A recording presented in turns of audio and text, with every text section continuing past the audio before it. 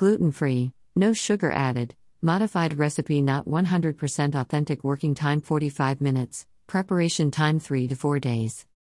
Ingredients 1. Chinese cabbage or white cabbage 2, radish 3, onion 4, spring onion 5, chili flakes 6 carrots 7, ginger 8, garlic 9, soy sauce 10 cold water 11 peeled apple.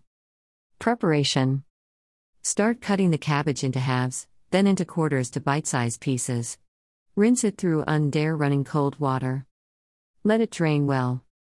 Optional step, I skipped it myself. Mix the cabbage with sea salt and let it set in room temperature for 30 minutes to 2 hours so the cabbage loses its water and gets soft. Once it's soft, rinse it under water and drain well. Cut the vegetables. For the marinade, peel the ginger, onion and garlic. Rinse and slice the spring onion and set it aside. Cut the carrot and radish into thin strips or grate them, optional. Finally, grate the peeled apple. Prepare the marinade. Put ginger, peeled apple, garlic, chili flakes, paprika powder and soy sauce in a blender.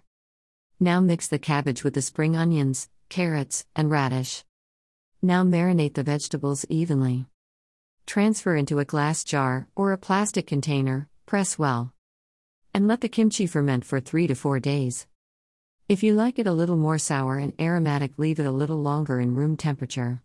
After that, you can place it in the fridge where it keeps it for at least 2 months.